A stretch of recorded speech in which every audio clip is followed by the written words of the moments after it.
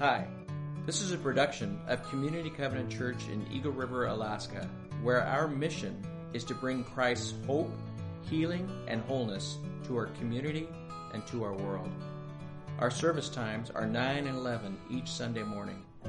Find out more at www.communitycovenant.net.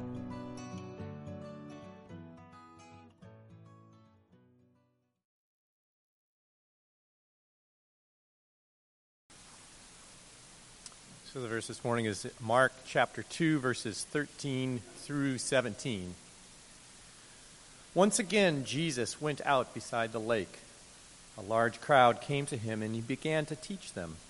As he walked along, he saw Levi, son of Alphaeus, sitting at the tax collector's booth. "Follow me," Jesus told him, and Levi got up and followed him.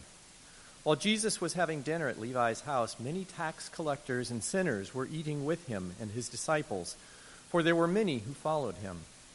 When the teachers of the law, who were Pharisees, saw him eating with the sinners and tax collectors, they asked his disciples, "Why does he eat with tax collectors and sinners?" On hearing this, Jesus said to them, "It is not the healthy who need a doctor, but the sick. I have not come to call the righteous, but sinners." Blessed is the word of the Lord. Thank you, Bruce.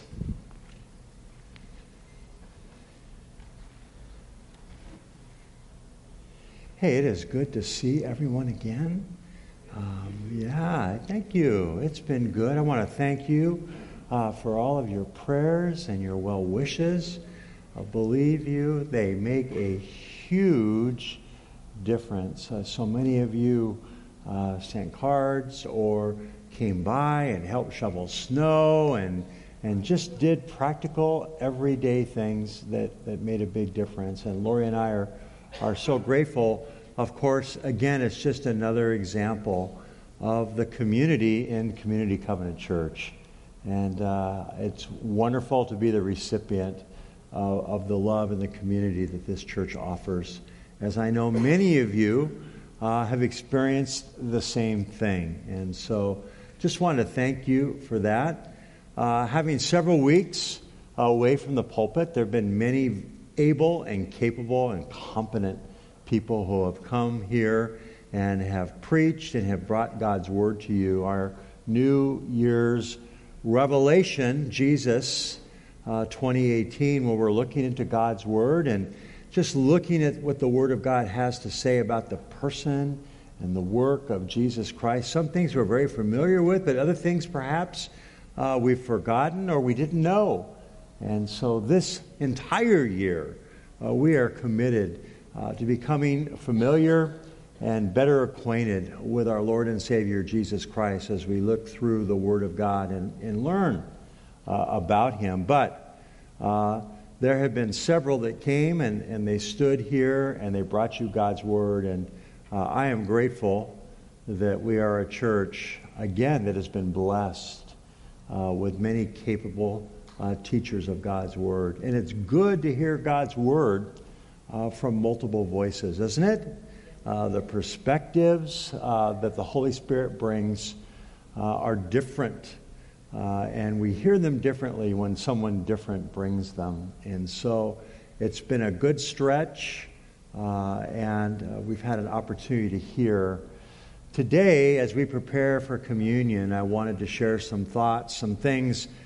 As I've thought about New Year's Revelation, Jesus 2018, I just want to share a brief homily, a communion message. And I want to couch it in my recent experience. Most of you know that on the 27th of December, I had a total shoulder replacement surgery. And that's no small thing. They actually go in and they cut the ball off the humerus bone, and then they drive a new stem into the bone and attach a stainless steel ball. And then they go and they put a new socket in. They take out the old one, right? And it's like the bionic shoulder. Now, I can't arm wrestle you today, but give me a year, all right? And then we'll see how it goes.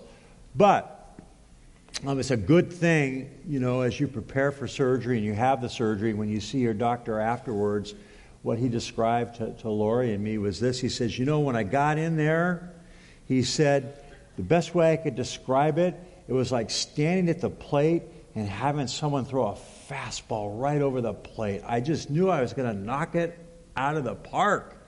He said, if there was ever a candidate for this surgery, it was you.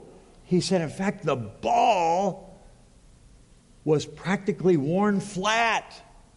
And it was filled with bone spurs. And it was coming out of the socket already. If that weren't enough, you had a partial bicep tendon tear. I'm all, wow, I'm going to get my money's worth. It was great. And so he went in there, and there was lots and lots and lots of things to repair. And man, did he repair. But I remember waking up from my surgery, and after a stint in the recovery section, being brought to my room, and after a while just being there by myself and laying there and thinking to myself, okay, what do I do next, right? And I hope this isn't too graphic, but, there are bodily functions. And you have this thing called a bedpan. And of course, I'm right-hand dominant, so I'm grabbing the thing with my left hand. Well, the bedpan with my left hand. I'm grabbing the bedpan with my left hand. And I know what you're thinking. And I'm trying to just get things lined up right, And I'll tell you what, I didn't land the plane. I crashed and burned. And I made a mess. And I'm just laying there. And it's just humbling. And you press the little button and the nurse comes. And you kind of, I just remember that feeling when I was 3 years old and my mom had put me in big boy pants and I had an accident, right? It just took me all the way back there. And he said, don't worry about it. We're going to fix you up. It happens all the time. And I must have, oh, man, And he got me out of bed and he walked me into the bathroom. And he said, why don't you just sit here for a while? We're going to clean things up and we'll get you back in bed. And so there I am in the bathroom, right?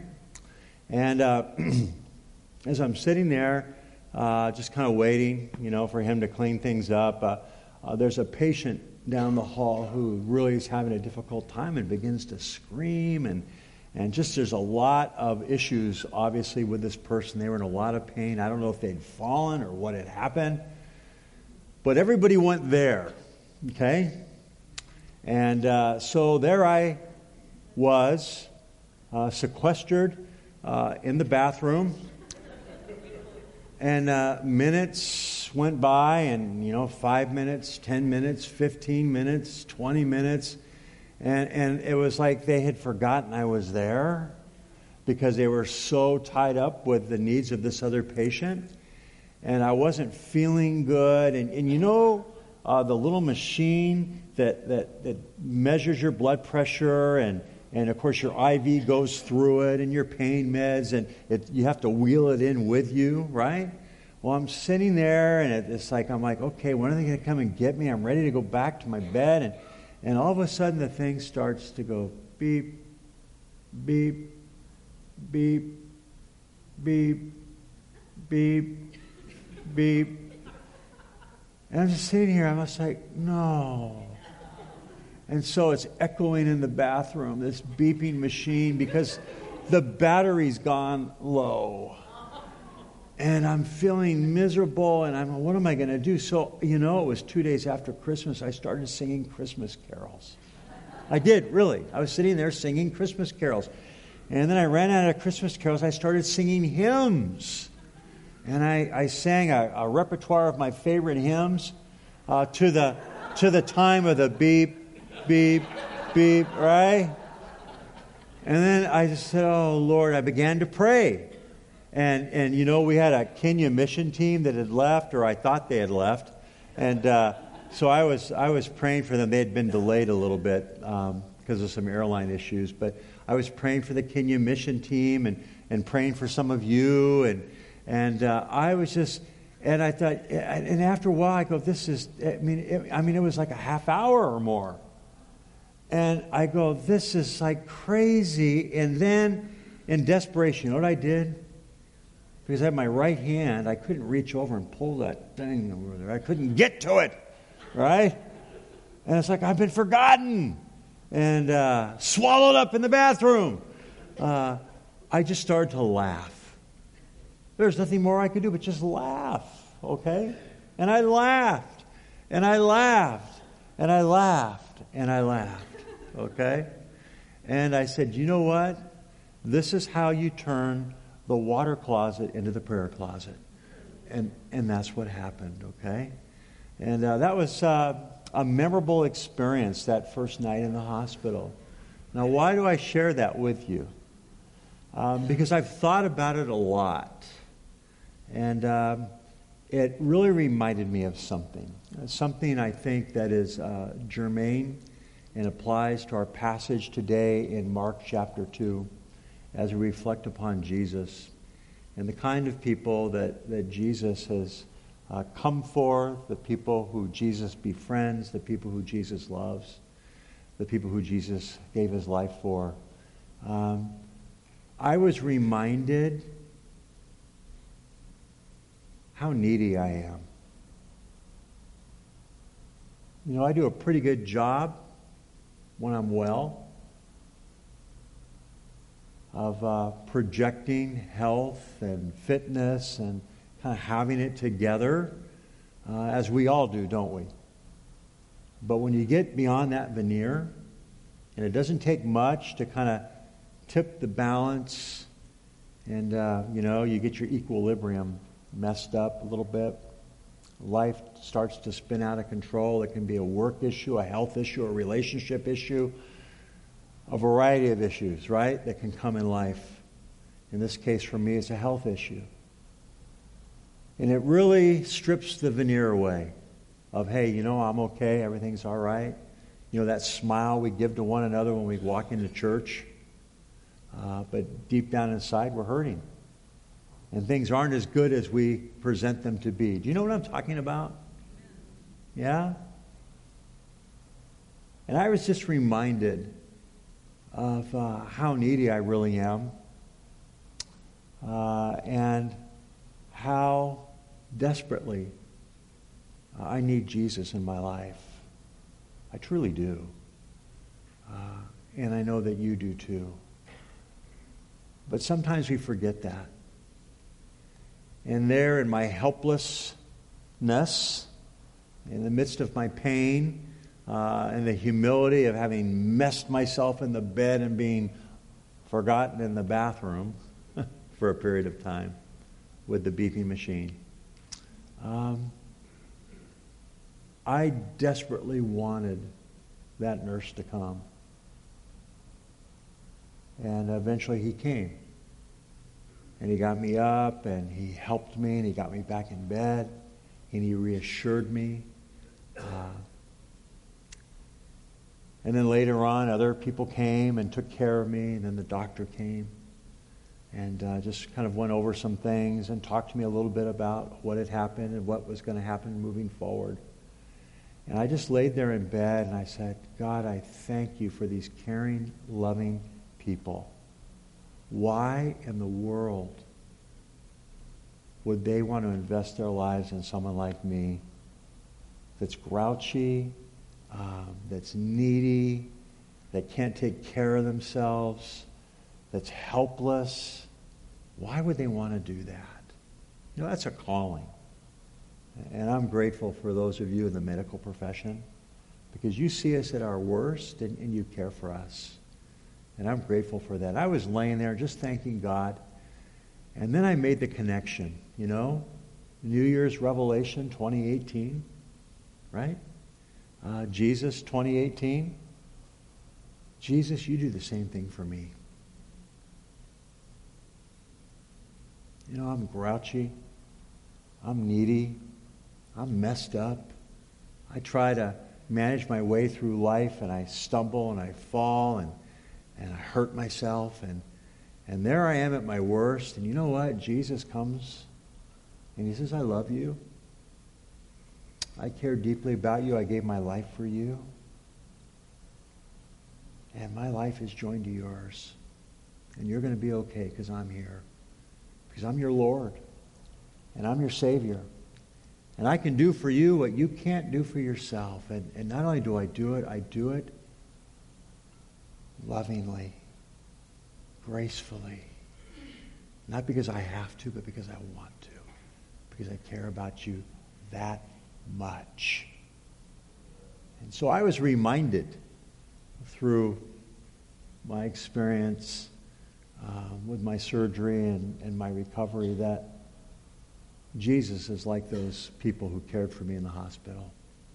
And it's like our passage today. We read in Mark 2. In fact, we read in Mark, Matthew, and Luke's gospel. They all have an account of this story. It's the call of Levi, or Matthew, one of the disciples, the author of the book of Matthew.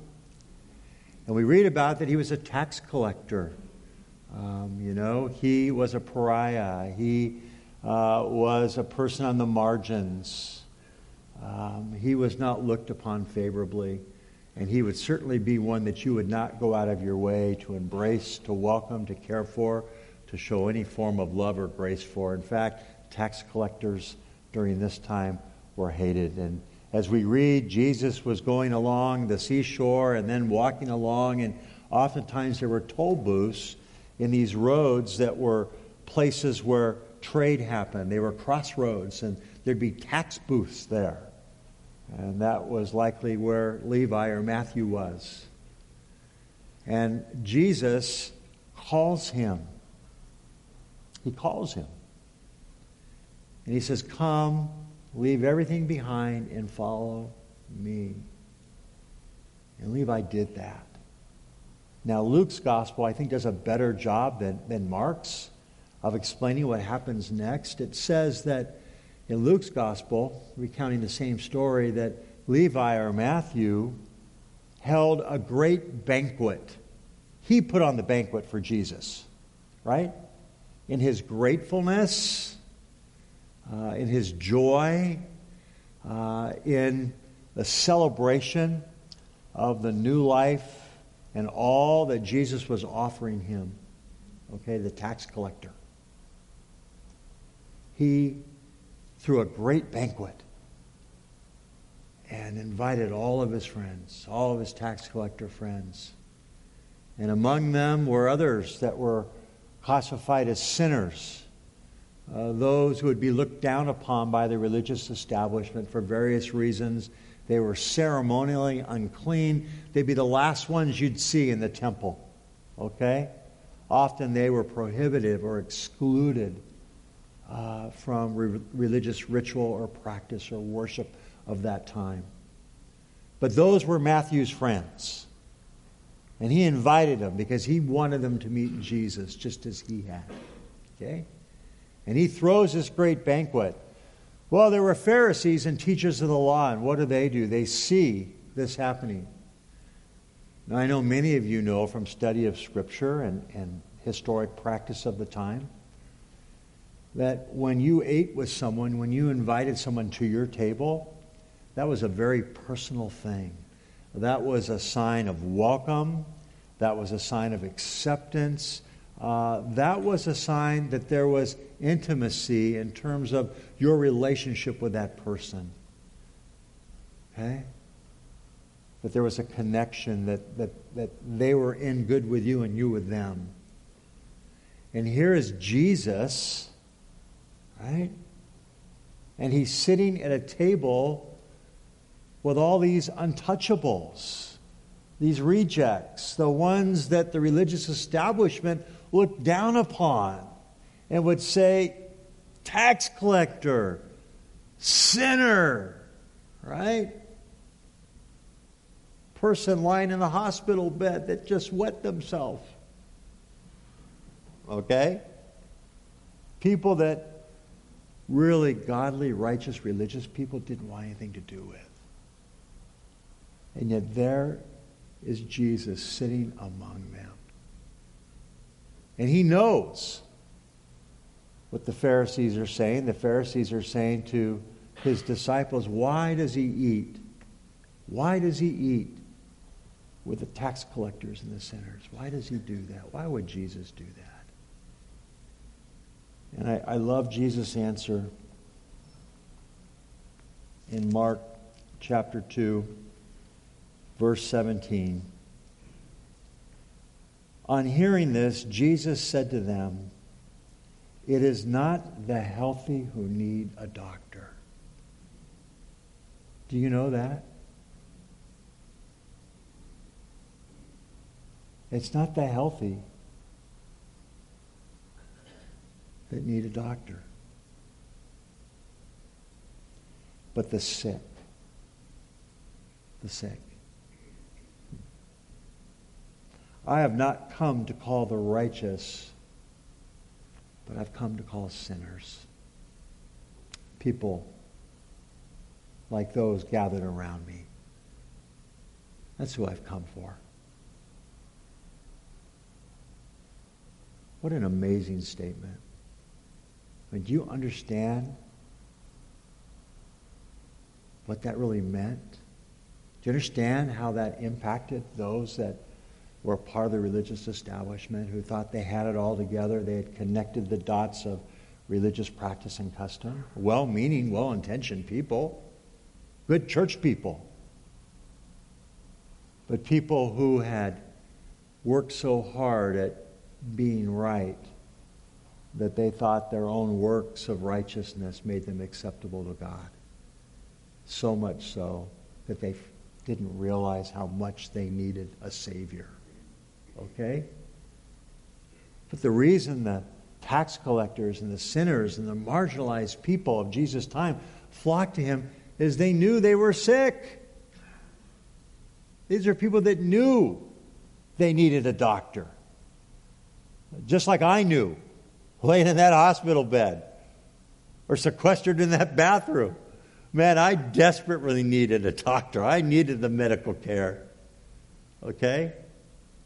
So badly that, man, I was just in all humility. I just said, please help me. And that's what Jesus responds to. Please help me. Jesus, I need you. And that's the good news. You know, as Lori and I in our early 20s began to go to church together, perhaps like many of you or like some of you that are here this morning, I thought that the Christian walk was all about getting it together and having things right and just, you know, hey, you know what? I'm right. And I know the Word of God and look at me. Aren't I a good example of what it means to be a Christ follower? And that's what I thought it was all about. And I looked at people and I thought, wow, look at them. But the longer we walked with Jesus and the longer we learned as we lived in community and church, anything that we are, the things that we do get right or the things that are good about us, it's not a result of our own works of righteousness. It's a result of the work of regeneration. It's a result of the work of the Holy Spirit in our lives. It's not about us. We can't take credit for any of it. Okay? It's about every day waking up like you're in the hospital bed and saying, I'm sick and I need a doctor. And Jesus, I need you in my life. That's true whether you've been a Christian for one day or you've been a Christian for 60 years.